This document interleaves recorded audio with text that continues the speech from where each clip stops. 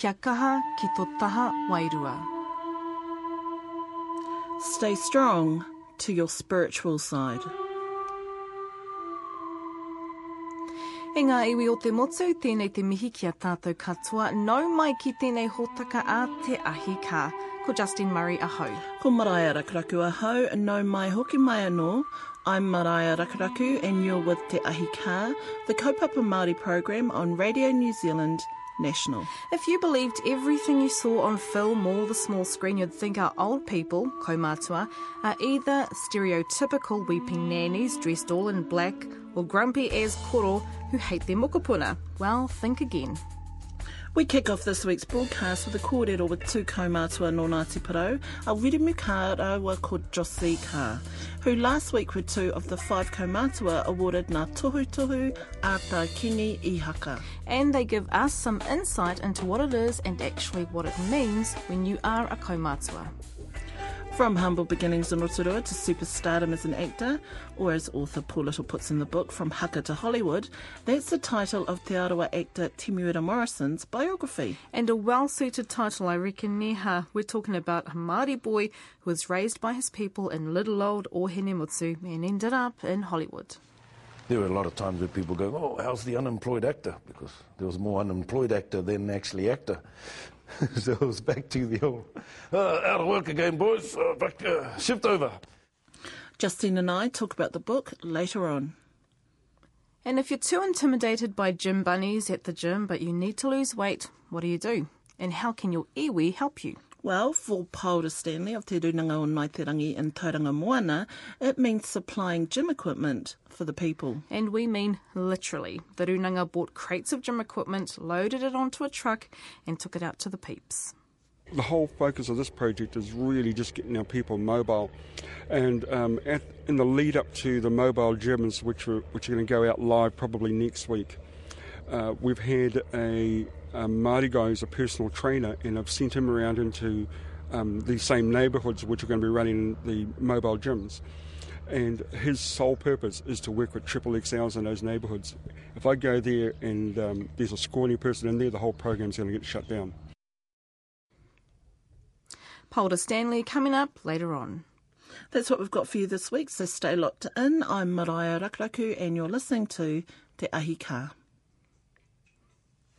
Now, if there's one word that gets continually overused and misunderstood or loaded up with meaning, it's this one, Kaumatua. Here's a definition from the Fountain of Knowledge Wikipedia. Okay, it's not the Fountain of Knowledge, but some people think it is and are probably quoting it and using it in essays and discussions right now. Kaumatua are respected tribal elders of either gender in a Māori community who've been involved with their whānau for a number of years. They are appointed by their people, who believe the chosen elders have the capacity to teach and guide both current and future generations. Kaumatua have good knowledge of tikanga, history and te reo, and their contribution ensures that the mana of the whānau, hapu and iwi are maintained. Barlow, 1994, refers to Kaumatua as being the keepers of knowledge and traditions of the family, sub-tribe and tribe. Let's break that down, because there are a number of generalising statements. Often we make the mistake of respecting people purely because of them having reached a certain age, and of course that should be the case, but with that doesn't necessarily come knowledge. Kaumatua aren't necessarily appointed. You become a Kaumatua just through the fact of ageing. If you speak on behalf of your marae as a Kaumatua and as its representative, well, that's another thing. You are appointed. Yes, Pākeke elders Kaumatua do have knowledge, but the days of assuming this applies to all Kaumatua, well, I think we've all experienced situations where this isn't the case. Perhaps in the true sense of the word, back in the old days or even a few generations back, Kaumatua had knowledge of tikanga, te reo and history. That isn't necessarily the case anymore. Now, before you all jump on your emails and start sending us very angry ones, because after all we are only kids compared to Kaumatua, there is a statement here that I do agree with Cleve Barlow, and that's this one. Kaumatua are the keepers of knowledge. Whether they are aware of this or not, and whether it's played out in a public way, like on the pai pai during whai kōrero, or in the garden, talking about the different ways of planting kai. Now, Kaumatua isn't just applied to men either. It's applied to women and men. Now, I've seen that before, Justine, where people just think it's applied to men. And it's that issue we always have where Māori concepts are squeezed into these prescriptive and very limiting definitions that then can play out in bizarre behaviour. And by bizarre behaviour, whānau, I mean, a few weeks back I saw a picture of a pōhiri, for example, and they were giving a hongi to Mickey Mouse.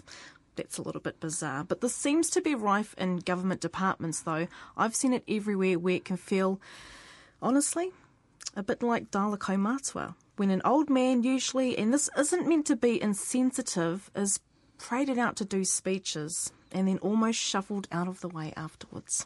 Now, the reason we're talking about this is because of a kōrero that I had last weekend with husband and wife Ngāti Porou, Wiremu and Te Ahi Kaa, which we'll play in a minute, where I put it to them what they saw was the role of Kaumatua. They were in town to collect an award created to celebrate Kaumatua making a positive difference within their respective communities and commemorate Sir Kingi I Haka. Called Ngā Taonga a Tā Kingi I Haka, Wiremu and Josie were 2 of 5 Kaumatua. That included a queer who identifies strongly with Ngāti Kahungunu, Wairukuruku Maire, Kihi Ngātai from Tauranga Moana and Vera Morgan no Ngāpuhi.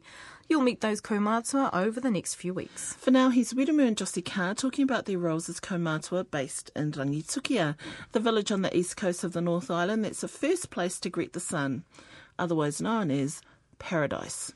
The roles we play in Paradise are various. There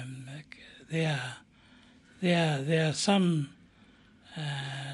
arenas where young people, nephews, are saying to me, "Oh, uncle, you sit on the pai. I'm being instructed what to do," and that's okay. And there are some arenas, some hui that we go to, that the values of the old people are not practiced. You talked about whanaungatanga here earlier. For example, they've forgotten how to, when you hold a hui, you all take your roro of kai for the table. Well, some arenas at Ngāti Porou have forgotten that behaviour that's required of them culturally. And it's quite sad that is happening like that. The tahamanaki is really not practiced. But I don't think we're alone. But that's in our role as Kaumatua. For example, there's an expectation that we'd be on a committee, and we said to them, no, waiho mao hei pakeke, waiho mao hei Kaumatua. Ko koutou ngā rikiri ngō te marae nania, ngā mea tamariki, mā koutou mai, ko mao he tautoko. And we have to constantly remind our own relatives that that's our role, is to tautoko, not to do the washing up or the cooking of the kai. There's even expectation for us to cook kai. Or we're capable of doing it, but we're slower at doing it now. And but there's that role that we. So there's a different pressure on an expectation of the Kaumatua, besides the Dala Kaumatua one. For example, we went to a tangi in Tararoa, and where the young people said, "Oh, kapai uncle, you hear mahau tata whai korore," almost being instructed that what my role is. And that's fine. I think it's a matter of maturation from their point of view, of how you handle the pakeke. And I guess that will come about eventually. I don't know. But that's the scenario. Those are the scenarios in which we find ourselves. For example, we go there and some other people stand and want to do the karanga, and there's their kuia there, can do the karanga, and the others will be standing looking pretty that, well, I'm going to do the karanga today. And kei te pera, etahi rao ngā marae, ne? And so I guess Te Ao Māori is still evolving. There's always the possibility, the high probability of hurt and offence. And you know, I don't have to, but I find myself saying to people, "Kei kone tino rā hau." You know, hello world, we're here. Josie Kaa. It could be because of ngā wānanga that they hold now. They have wānanga for karanga, where the young people are taught how to karanga. And when it comes to your own marae, that is the best place, I guess, for young people to practice their karanga. But as long as the kuia is there to guide them, but they don't. There are times there the kuias are there, all right, but they walk right over. They haven't got that respect, I suppose. Aroha. Aye. Those basic values, Kei te ngaro haere. Aye. So, but it's still critical that we have our role in that scenario, in those various scenarios. Hei āwhina tinu rei te whānau. Hei te ngā whakatūpatone i a rātou. Aye. There are times you do wish you could get there, but you just haven't got the energy, or you're not feeling well up to it. Aye. What about when has some of our, you know, as we've become more distant from te haukainga and more of us are in cities, and now, you know, it's 3-4 generations of in the city, but that's not to say this doesn't happen at home either. Are you finding that the necessary grooming that you just learned through being there and practicing it isn't happening? Because I'm just thinking of some kaumatua. You know, people tend to think being kaumatua comes as an age thing, and there's an automatic assumption that there's wisdom that comes with it too. And of course there is, because you've just lived life longer. That's right. And you had more life experiences than the majority of the people. And so that expectation is there. Unreal, some of it, and the pressure with that expectation. Some of it is unreal. And there are some kaumatua who really don't know what they're doing. And we have our share of those, and that's fine. But we talk amongst ourselves to sort it out. As it should be. As it should be. And we get people like, just for example, Korodius, who wanted to resign from being a trustee of marae. And I had to remind him, who put him there? Then he started thinking, he said to me, the old people. I said, well, did they tell you to run away when the pressure is hot, the kitchen's hot? He looked at me and never said a word, shook his head. It's all right, he says, I won't resign. Yeah, so we're constantly there to support each other as kaumatua, which is our role too, and to remind ourselves of our obligations in terms of the facility like a marae, and our obligation to our traditions, to maintain those. Yes. What happens when information from a kaumatua is wrong? And it's a matter of other kaumatua cross-checking with each other to nullify that, to remedy that, and to put the right context in what was said. Which is fine, but what about when there are so few or no other kaumatua, or rather knowledgeable kaumatua, around? That's a good question. I think the wānanga comes in then, and the organisation of the hapu or the marae to set itself right. By wānanga, Wiremu and Josie Kaa don't mean in the contemporary sense, as in courses at a building, but wānanga that is targeted learning and discussion amongst hapu and whānau, generally around things like tikana Māori. Because there are tensions do arise. And I had chaired a meeting just the other day where I just cautioned the speakers that the tone of their kōrero getting loud and bordering towards personal attacks. So, we have roles to play amongst ourselves. It's really in knowing how to deal with it publicly without offending.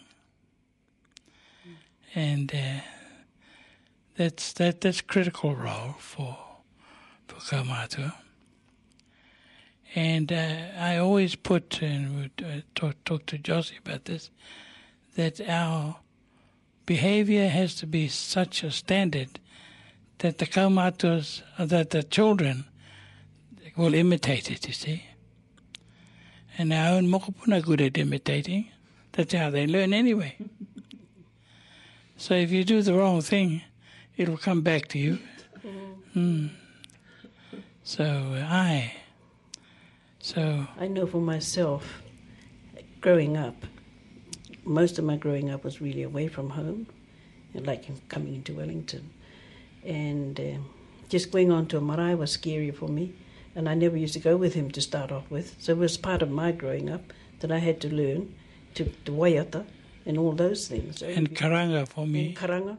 I wouldn't go with him on a marae to start off with. I was too terrified. So I had to go to wānanga. She had to freeze. I think she's still here in Wellington. She actually held them at Te Mangungu, karanga le wānanga. And I went along. Then I got encouraged. Then I started learning waiata. Then I started going with it. Next minute, and I was able to go home and stand on the marae waiata, And I felt good about it. But it is a growing up process. It's up to yourself. It's a maturation thing. Yeah, you have to want to do it. And now going home, I feel quite comfortable now. I'm happy I can get up and do a waiata and not feel scared about it anymore. Our daughters are still scared, the ones you met at... Our son won't go, and he doesn't want to be chairman of our marae. I said, why not? He's got skills by the dozen. He lives in Gisborne, because I'm not confident in kōrero Māori yet. So I'm sure there'll come a time when he will be ready. But you know what, until we do get there... Time's passing. That's right. As I've got older, my cousins and I talk about this, and my brothers, it's like, we're looking behind us, and you're like, you're next. And it's us. You're next in line, like us. We're the Kaumatua now. Oh my goodness. These like all the little kids behind us now. That's right. It's like, geez, it's us. That's right. We've got to get it together. That's right. That's how we... But not talk about getting it together. Yeah. Just doing get it something together. about it. Just get it together. That's the importance of family reunions that we're having to develop that confidence. And it is about confidence. That's right. It is about confidence. Because sometimes it can only take, I know my other cousins, it can take a comment like, oh, you're not really from here. That's and right. they get... Real mama. It's like, yes, and then next minute, their kids are teenagers and they've never been home. That's right. That's true. And it's... What a cruel thing to say. Yeah. That's why he was saying that, comment he made about these two getting up to almost... You've only been home for 5 minutes. Yeah. Jeepers! Do you want me to slash my wrists and bleed here? Yeah. We were called Lambton Key farmers when we first went back. And made a comment on the marae at home. O tai mai ngā Lambton Key farmers, and we weren't even. We thought we weren't. But that's how they felt. Oh, it's just a controlling thing. It's a control thing. Put you down. Yeah. So we all go through, no matter which whānau or which hapu we come from. Or which age you are. Which age too. That's right. Kukuia ko koroa nei. Ai. Ke tau te rangi mai. Ai. Kia ora koutou. Ko Wiremu Kaa tako ingoa. No rangi tuki anō te tairāwhiti. Tēnā koutou katoa. Kia ora koutou, whakarongo mai nā. Ko ko Josie ma te horere ka taku ingoa. Nō rangi tuki anō hau, te kāinga e koro tēnei ko Paradise. Taku marae ko Ohine Waiapu, Ohine Pare, e nui tunu. Ko Te Ahi. Te Ahi. Ko Karuwai au, heka. Ko te rāhui. Heka mā. Pine o ko tahinoa. Engari nō rangi tuki a. Tēnā koutou katoa. Te Ahi Kaa rua katoru, ia mai ko ia whakahua tia ke ko wai te whare nei e. Ko te kaungi, ko wai te o te koheruna. Ko pai ke a ko pai ke a hui makakau wai ke a hui makakau he tipu a hui makakau he tani whai.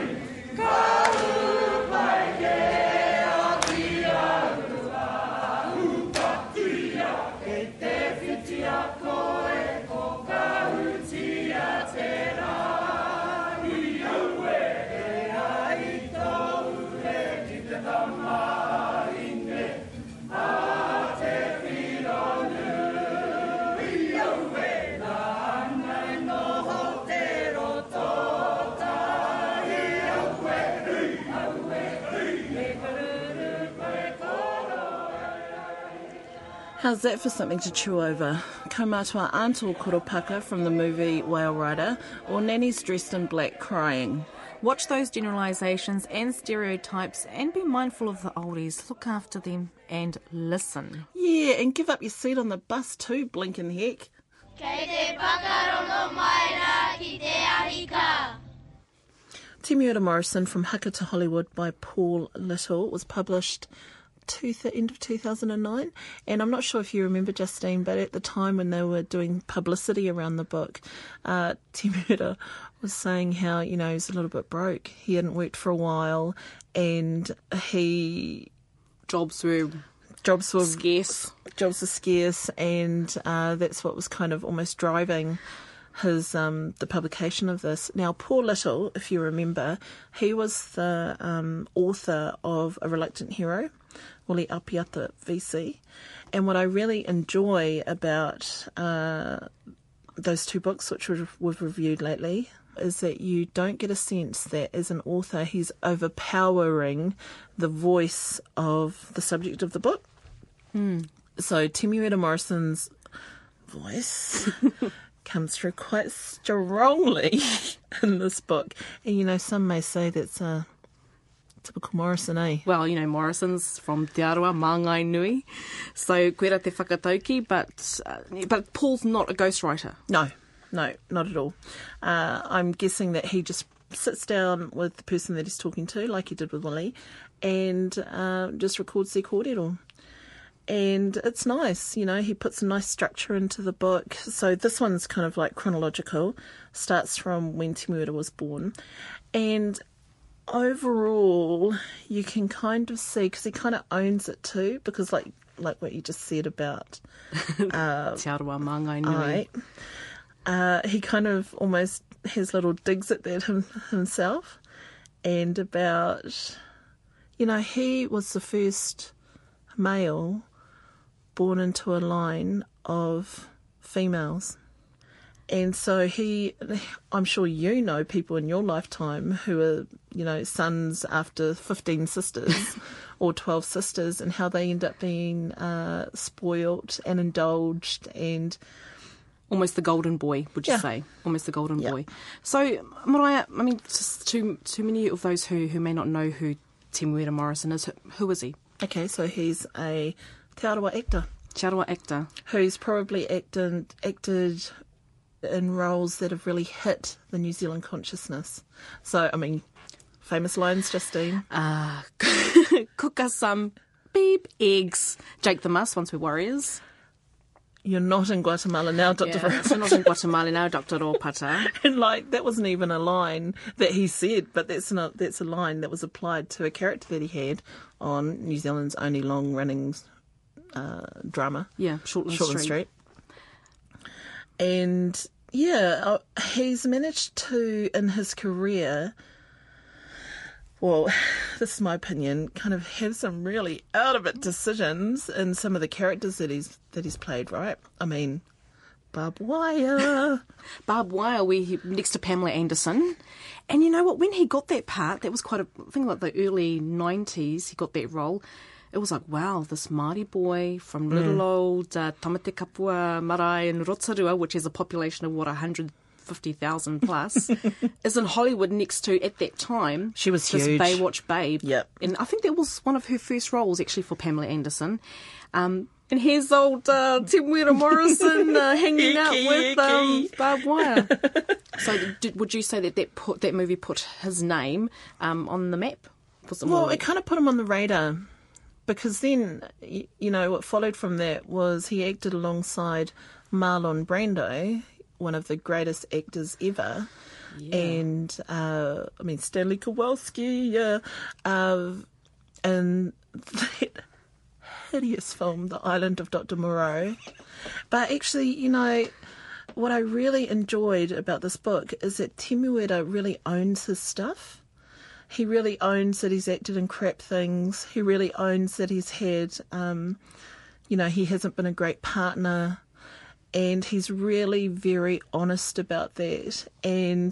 But he really owns that he's a show-off as well, and he loves skiting. He got a little bit carried away by demanding huge salaries on certain projects that he worked on.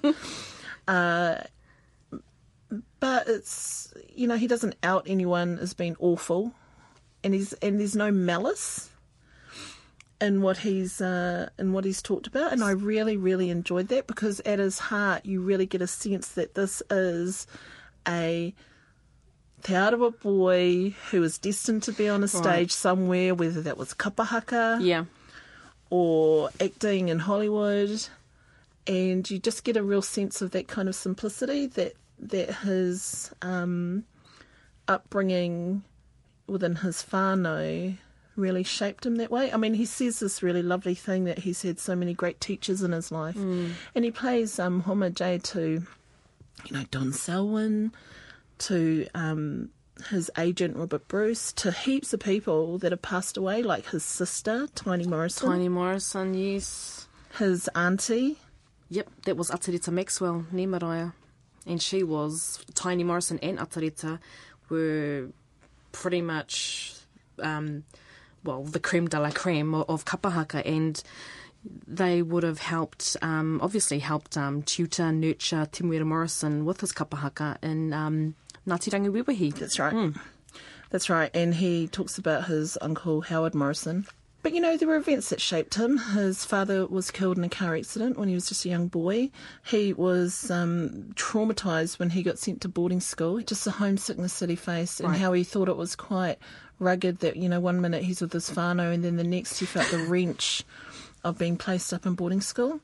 But his older sisters were in Auckland, so they kind of tempered that for him a little bit, because he got to hang out with them. And what I love kind of sounds like a mummy's boy. Oh, he was.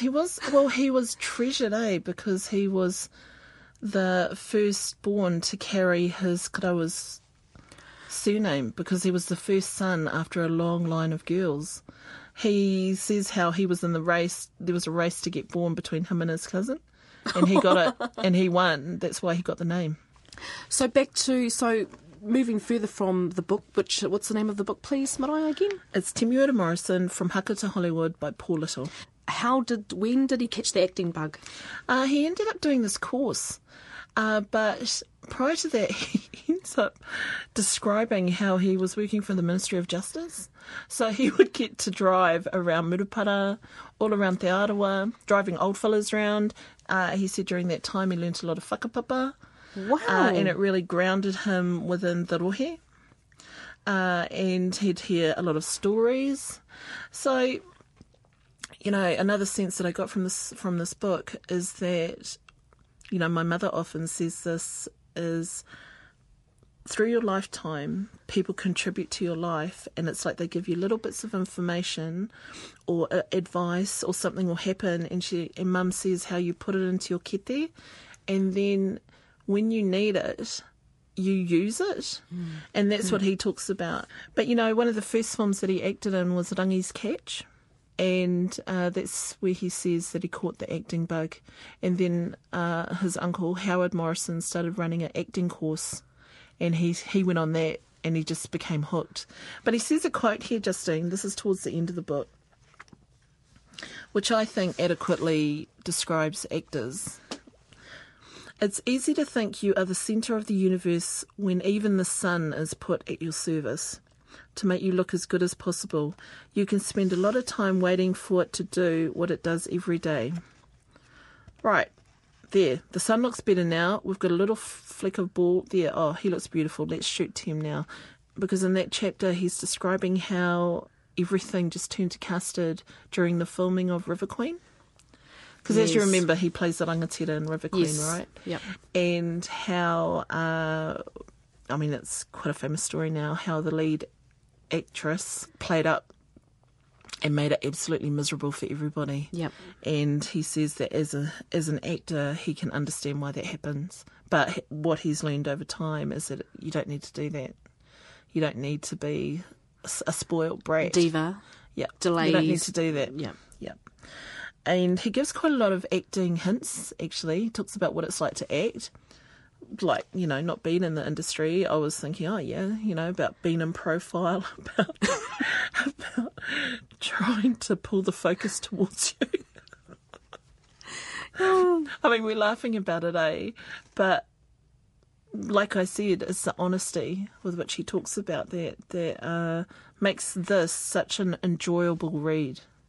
How often did you have little chuckles to yourself in the book? Oh, all the way through. Yes. I was reading it on the bus, coming in and out of work, over the last couple of months, and I just start laughing because I just think, oh my goodness, that's so typical. Do you think, Maraea, that you need to understand Māori kaupapa, Māori life to feel a connection to Te Muera Morrison because he's Māori, and you understand those nuances in those stories about whānau and upbringing to make you connect to the book?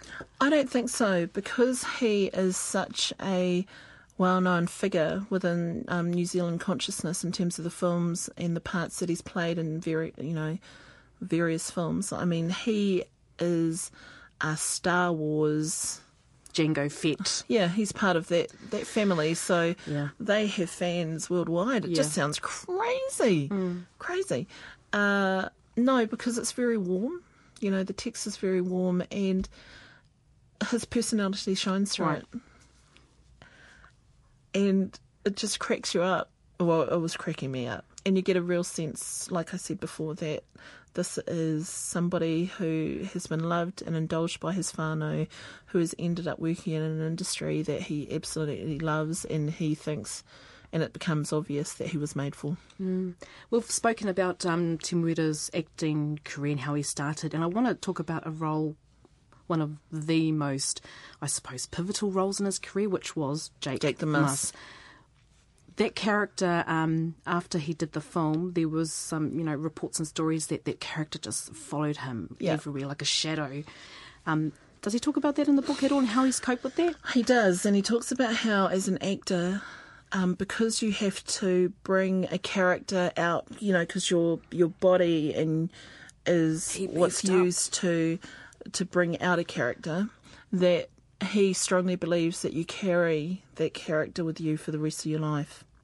So he thinks there's a little bit of him that is Dr. Ropata and that there's a little bit of him that's Jake the Muss. But what he does say is that he is very much not Jake the Muss. Right, it was a very violent character, violent character. And that even, his father were a little surprised that he got the role. His family was surprised. He was a little surprised. It's like, what's that skinny little bugger got that role for? Because he was sort of on Shortland Street at the time as well. He was very slim. There was a period where he was working on Shortland Street during the day and then going to the Once for Warriors set at night. And he said that was really, really difficult to manage because those characters are so separated from each other, and that he was feeling very, slightly too personalitied. Yeah, but then again, he emphasises that for each character that he's played, he carries that character with him, and no doubt he will for the rest of his life. He said he found it very hard to step out of Jake the Muss character because it completely absorbed his life. And the aftermath of that movie and just the effect it had around the world, like even now he says that people recognise him from it. You can be forever associated with that character in your own personal life, and that's something that he absolutely hates. Speaking of his personal life, I mean, there was a few years ago, his partner, Piata Melbourne at the time, he's got one son, doesn't he, to Kim Willoughby. Yeah, who is a muso from way back. Yep. They met. When the cat's away. Yeah. And then he's got one son to her. He's got a boy, James, and he talks, and this is what I mean about how he really owns his stuff. He talks about being, when his baby came and how hopeless he was and how unprepared. He was young, and, there's the mother of his child coping with just having a new baby, and there he is going to the pub and having a wandering eye. That's what he says. But he really commends Kim Willoughby and her husband Ian Morris for the great job they did in bringing up their son, and how his involvement with his son has come towards the later part of his life. And he went on to have a daughter with Piata Melbourne, Ahorangi, and he's it's just really lovely. He talks about the love he has for his children, and how, while he's done all these things that are instantly recognisable, the most important thing that he has done is be the father of these two children. That's his important role to date. Yeah, so, I mean, as a book, I think it's very sincere. Is it an easy read? It is. It's an easy read. I'd definitely recommend it. I found it very entertaining. Yep, Haka to Hollywood. Yeah, from Haka to Hollywood, Timiota Morrison, Paul Little, Penguin Books. Any pictures of him with all his celebrity friends? There are. There's a couple of pictures of him on set. There's pictures of him with his whānau and performing, and when he was a young fella at Kura. And there's pictures of him on getting his makeup done, on set for a couple of movies. Yeah. Cool. On set for Speed 2. Remember how he acted in Speed 2 in the boat. Yeah.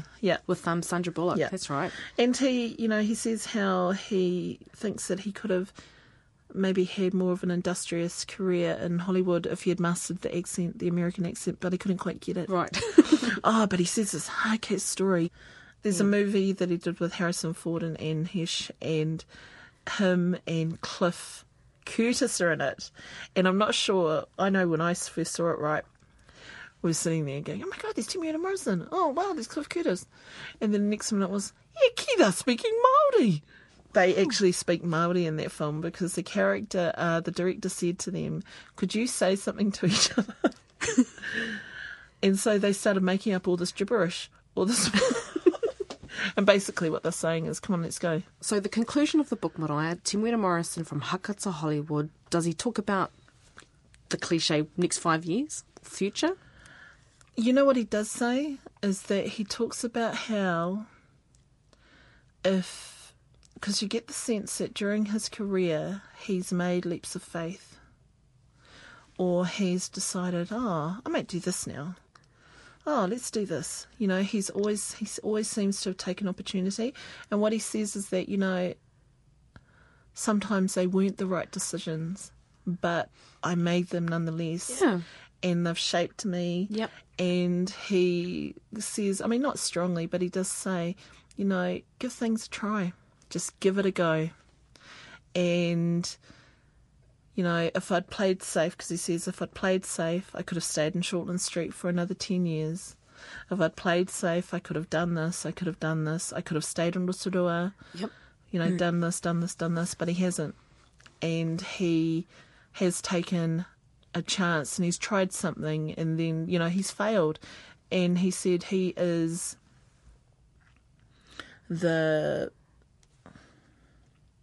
result of mistakes he's made, and decisions he's made. And I really like that. I like that he said he's a result of mistakes that he's made as well. Because, often people can gloss over the bad things. Yeah. But, the bad things have contributed to your life as well. Yeah. And that's what he says. He just says, give it a go, give it a try, and just go for it. I'll just read what the last statement is that he says in the book. So he says, my opportunities came from all directions. I was doing radio, Commonwealth Games, then went on to do various movies. I hardly ever said no to a new experience. I've had my share of ups and downs, and they continue to this day. But the biggest lesson I've learned is that the more things you try, the more chance you have of finding something you're really good at and will love doing. That was my motto. Give it a try. The only way to find out is to just do it. We are our own great surprises.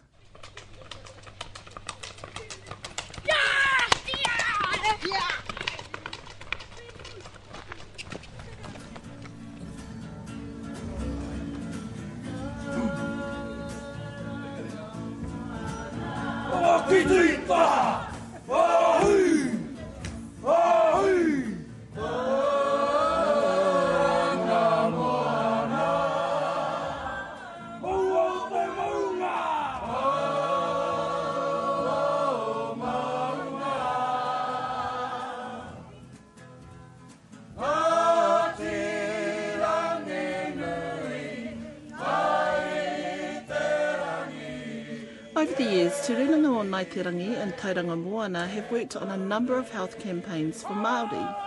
There's Peaceful Warrior, which is about identifying Māori men who want to live violence-free lives and assisting them to do so. The mobile clinic that provides free health checkups. And now there's the mobile gyms for, as Paula Stanley, he's the manager, puts it, those who are XXL, sorry, no skinny people allowed. A mobile gym facility. Now we're talking full-on gym equipment inside crates that are picked up and, well, plonked in the community for people to use. And how's this for a gym fee or membership?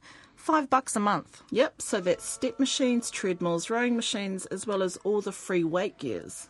Still in the process of setting it up, I met up with Paula, who explains what they're doing to combat obesity in the Tauranga Moana area. In our reply to obesity in our communities is to start up a mobile gym. So we brought some gymnasium gear from a gym that was closing down at a very much reduced price. Thank you very much. And so we're putting a lot of cardio gear into that container. And whilst the doctor's clinic's going around, we're going to bring new men into a waiting room.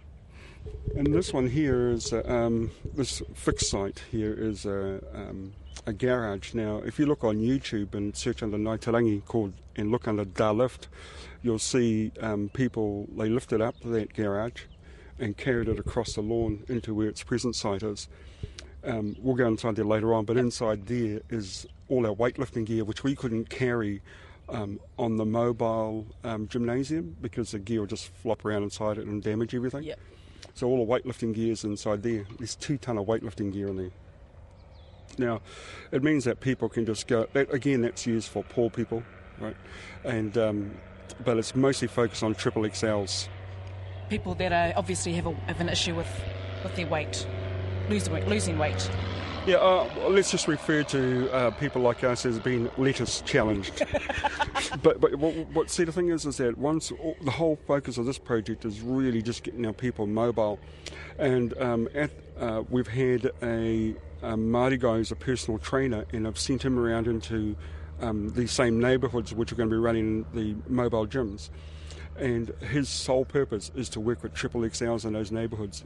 If I go there and there's a scrawny person in there, the whole program's going to get shut down. So you're only working with XXLs, and it's just getting them mobile, and that program's called Fitness. That's WH, Fitness in the Dark. In the dark. It's the wind program. Run like the wind. So basically on that program, when you're a XXL, you don't want to be seen walking the streets or doing a workout in your leotards in the day. So a lot of people who are XXLs want to do that at night. Yeah. And so, let's face it, there's people who are on that program who haven't been in a gym for quite a long period of time, and they really want to. It's what we kind of call a smoking theory. Like, smokers always want to give up, but they don't. Triple XLs always want to, to get active, but they can't, or they can't find the motivation. And it's this guy's sole job is to motivate people, and they do it in the dark, and it's just walking for a couple of minutes at a time. The whole workout's only 15 minutes initially, because there's some very, very large people on that one. Once they spend a couple of months on that, then they graduate into the mobile gym, which we'll be delivering to them as well. And there's one stage where I threatened to put the gym in somebody's lawn if they didn't attend it. That was your method of motivation? Yes, coercion. So imagine that, like you wake up one morning, there's a bloody great gym sitting in your front lawn. and I think that from that, the person said, yeah, okay, well, all right, I'll do it, and then they're able to move on from there and be involved in it. And people who are on it at the moment are just loving it. I think that's so cool, so cool. It just gives them purpose. There's a Māori guy doing it, and there's stuff in and around that, which is he will teach you. This personal trainer will help you get active for free. You have to do something for him, and one of them is teaching him between the sessions, teaching him how to speak Māori, because she works in a kōngaru. And this is like they go for a little walk, have a rest, and in that rest period of 5 minutes, she's teaching him small phrases because he's not a very good Māori speaker. And I think that's pretty cool, and it's that reciprocity, that reciprocity that happens in learning in Māori, which I think is pretty cool. So they actually see that they're doing something for him. Yeah. Now we just turn around again to Thunderbird 2. You'll see some cars parked underneath that tree there. That's our own organisational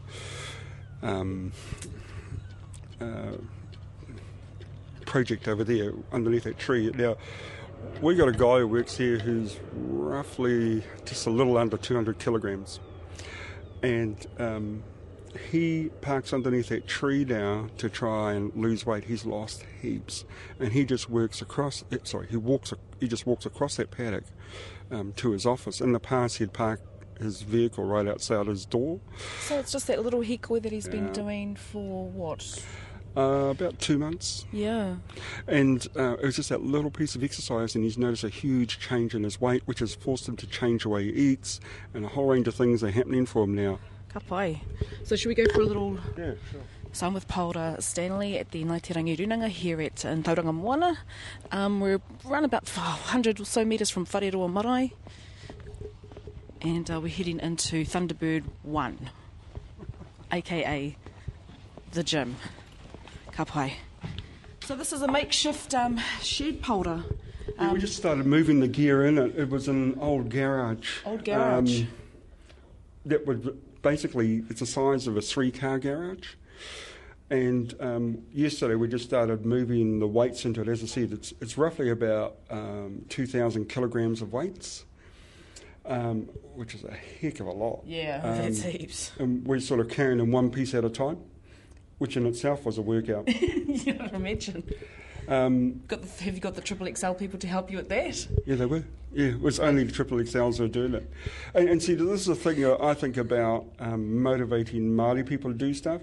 Māori people need, I believe, different set of motivation to do things. And coming into a place like this for your people is different to coming in here for yourself. Once you organise, a small gym in a place like this, and you're saying it's for the people, it means I know automatically that we have to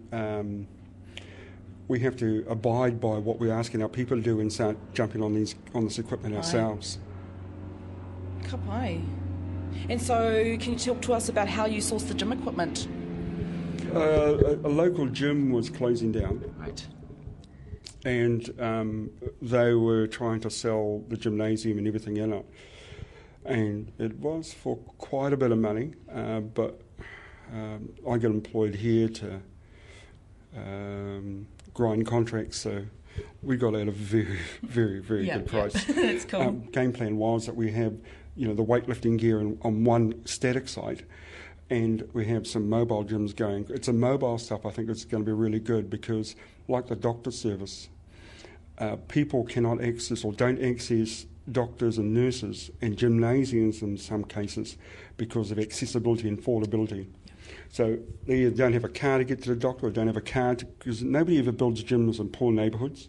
You never ever find a whole lot of doctor's surgeries in poor neighbourhoods or in rich neighbourhoods on the other side of town. So even if they wanted to go, they didn't have a vehicle to get there, and even if they did have a vehicle to get there, for gymnasiums, some of them are actually quite expensive, although there are some cheap ones around. And we thought, well, hey, why don't we do something significant for our people and give them the ability to access a gym? To access this gear, it's going to cost a person probably about $5 a month. Yeah, no, it's cheap, but you can't make it free, otherwise people take advantage of it. Yeah. And so the gear we're making the equipment, the mobile gym bit's going to be made available into poor neighbourhoods during the day, and at night there are many sports clubs who would love to have access to cardio machines and weightlifting gear, and we're making it available to them at night. The local Steamers rugby team probably won't be turning up, and we'd have a lot of cobwebs around our telephone if we're waiting for them to ring. But on the same token, it's not actually aimed at them. It's not for them, it's for the XXX. Definitely for the XXXLs, and definitely for people who can't afford to access these services. And by taking this stuff into the neighbourhoods and putting it in there at designated times consistently, people know where to go. And last night when we were at the doctor's practice up in Arataki, there's a whole group of people lined up there waiting for the doctor as well, so they know that every Thursday night from 6 p.m. to 10 p.m. the doctor's going to turn up there, and they'll have access to it. And people stand in the rain, and all that is that they don't have choices. Right? It's either they got to wait in their car or stand in the rain, wait for the doctor, or they don't get to see a doctor at all because they can't afford to go anywhere else. That said, obviously we try to get cover for people, which is what the containers are for. Yeah. They're very, very simple inside. It has a plastic chair in it. It's a big open space for the doctor and nurse, and it's a small waiting room in there for people. But you just got to try and do the best you can. So, Polder, walk us through what happens when a person goes to see the doctor. I mean, is there exchange of money? Or No. All those services are free, and but we roster on a social worker and sometimes a counsellor. There's normally 2 social workers on site at any one time, often because people who turn up to health services not only have a health problem, but they've got social problems as well. What we were finding at an earlier stage of this program was that we're pulling once every 6 days suicidal young people, and so we rostered on anything up to about 5 social workers and 1 specialised counsellor at night. And take my hat off to the team is that they just turned up there every night because of their commitment to these young people. We weren't paying them for it, they were doing that voluntary. So I thought that was pretty cool. Can we talk about the areas in particular in Tauranga Moana that you concentrate? Oh, they're only in the poor neighbourhoods, the Welcome Bays, or section of Welcome Bay, a section of Maryvale, in Katikati, Papamoa, a section of Papamoa, which isn't, Papamoa has a really quite rich part of the neighbourhood and a not so rich part. Obviously, we're focusing on the not so rich part. And Arataki. So we're in Thunderbird 1 at the moment, and should we move into the doctor? Let's have a look at see where the doctor's practice is. How many doctors do you have on board We have 3 doctors, and we choose from roughly about 4 or 5 nurses, depending on how much interest is at the time. But generally, we're operating with a couple of docs and some nurses. So, as you can see, it's starting to echo, but it's pretty basic. It's just got a wall in there. It separates the doctor's part from the waiting room part. There's a light there. All we're going to do now is a carpet guy's going to lay some carpet on there, cut down the sound in the place, and then we put a couple of plastic chairs in there and people sit down.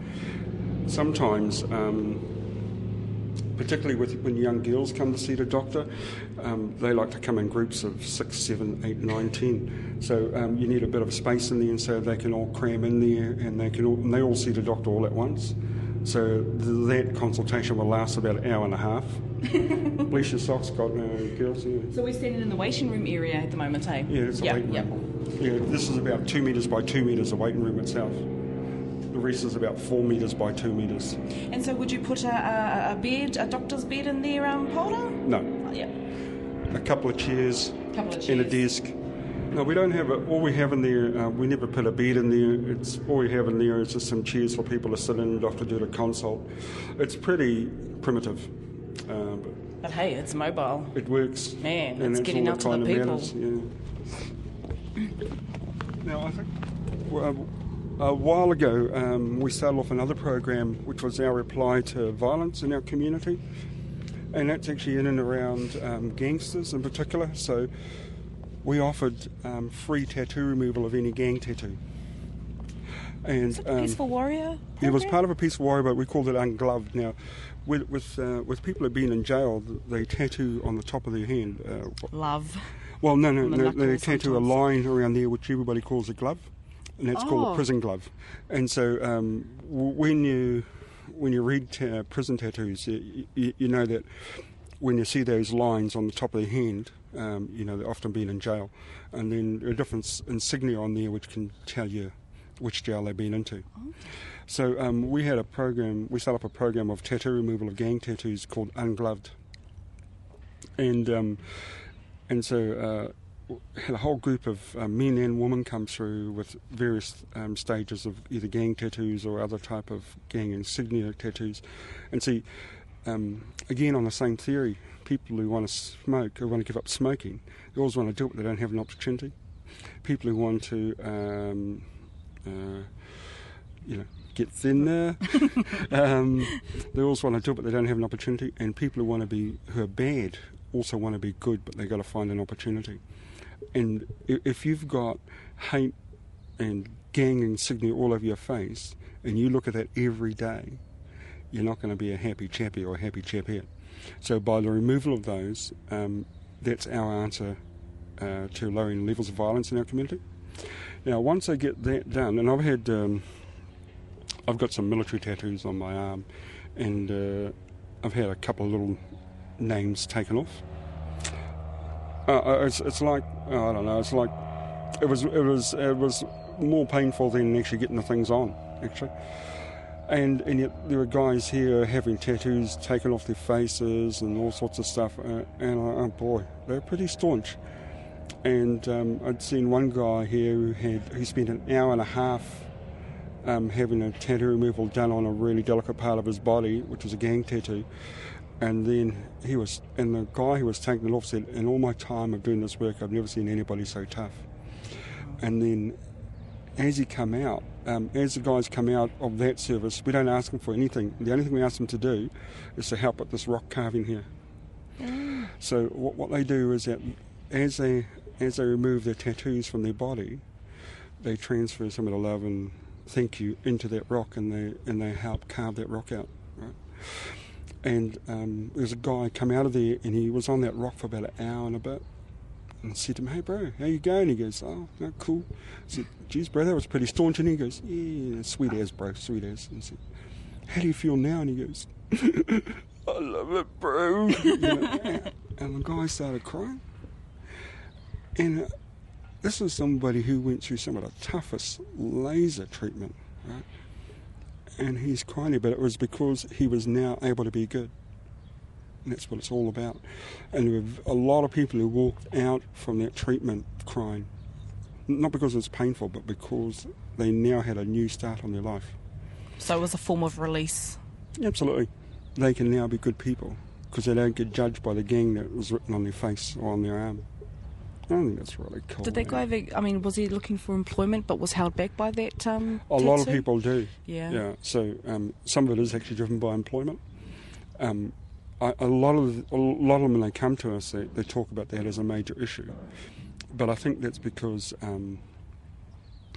that's only part of the deal. I think the major stuff is that they just want to leave it behind and start being good citizens, really. And this is part of the journey to it, you know. Mm. So when I arrived this morning, Paul, I noticed that the floor guys are here. What are they doing? Well, done in Thunderbird too. Well, they're in the mobile gym, they're just laying carpet there, so is that later on this afternoon we can start putting some of the cardio gear into that container for the mobile gym. Right. And it won't be anything great, it's just some electronic bicycles and stuff. Now, wherever our mobile services go, we've got 2 generators. So Wow. you can put it, we could put a gym in the middle of that paddock and just pull out the generator, start it up, and it's operating. Yeah. Same as at the doctor's clinic. There's a small generator goes with that as well.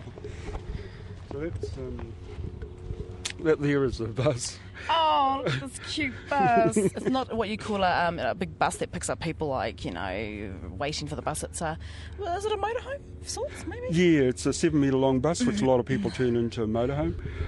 It has no windows on the sides and stuff. It was originally blocked out to be a motorhome. When we first started with the mobile doctor's clinic, what we originally planned to do was have the service operate inside buildings, and so we had rooms designated. And then what we found was that nobody was turning up. Wow. We couldn't figure out why. No young people there's a couple of young people who turned up, but they just weren't going inside. And what we found was that when we walked outside, there's a whole lot of young people, you know, wandering around outside, but they wouldn't come inside the building. And some of it was a territorial thing for them. And so we experimented with getting the old Moana AM caravan, and we put that outside and put a doctor in it, and then they started drifting into it. Right. And I thought, wow, couldn't figure out why. All we know is that it worked. And then we went to manage to lease this bus and utilise that, and found that it just took off from there. Now, once we're finished, I mean, there's a whole range of stuff, you know, like the research that we've been conducting through the various schools that we're involved with suggests that roughly 80% of our 10 and 11-year-old kids are below the critical level of literacy and numeracy, right? 80%. And some of that can be resolved by people reading to kids. So imagine, like, I think a really neat thing to do would be to get another one of these containers and turn it into a homework centre and put these homework centres anywhere you want. Nice. And so you change the container so you can open it right out, and so you just take the container beside the beach, and then you read stories to young boys. Actually, are the big difficulty. Anei te mokopuna o mā tātua o nai te rangi tūwhiwhia te rā hapu, nami kia koutou koto. Kia ora, Paula Stanley, manager at Te Runanga o Nai Te Rangi in Tauranga Moana. We've posted up some pictures and links. Head to our webpage, radionz.co.nz/Te Ahi Kaa. And while there, click on the links to our Facebook page where you can tell us what you're up to, and you'll also find the link on the page to join our weekly newsletters. And we do love your feedback, folks. Geez, we've been getting heaps lately.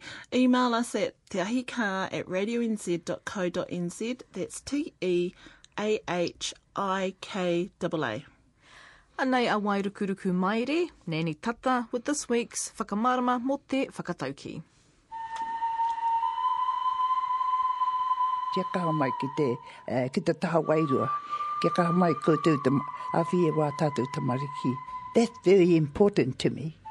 Very important to my mokos. Right from the time they're born, they get, they get associated. I associate them with the wairua.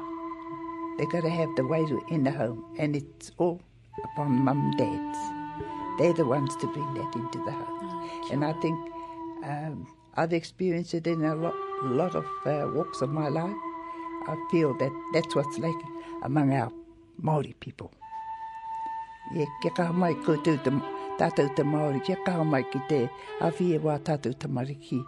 Ki te taha wairua, hei a te taha tangata, engai te taha wairua te mea tuatahi. Ka pai katoa na haere o nā mea katoa. Wairukuruku Mairi, I'm back with her next week. She was one of the recipients for the Te Ahi Kaa Award, as we continue our coverage of Te Wakatoi Awards. And I'll be checking out and reporting back on the Māori Music Awards in Hastings. Now, we did expect to have a documentary this week as part of our Whakatewhatewha series. That's now coming up on the 24th of September, and the subject is tangihana. The scheduled one about gangs we'll have later on in the year. That's us for another week. He mihi tēnei ki tā mātou kai kōrero I tēnei wiki. Ki te kai rā wiki wiki mihini, ka nui te mihi. Hoki mai hei tērā rā tapu mai te whānau a Te Ahi Kaa kia tātou katoa. Mauri ora.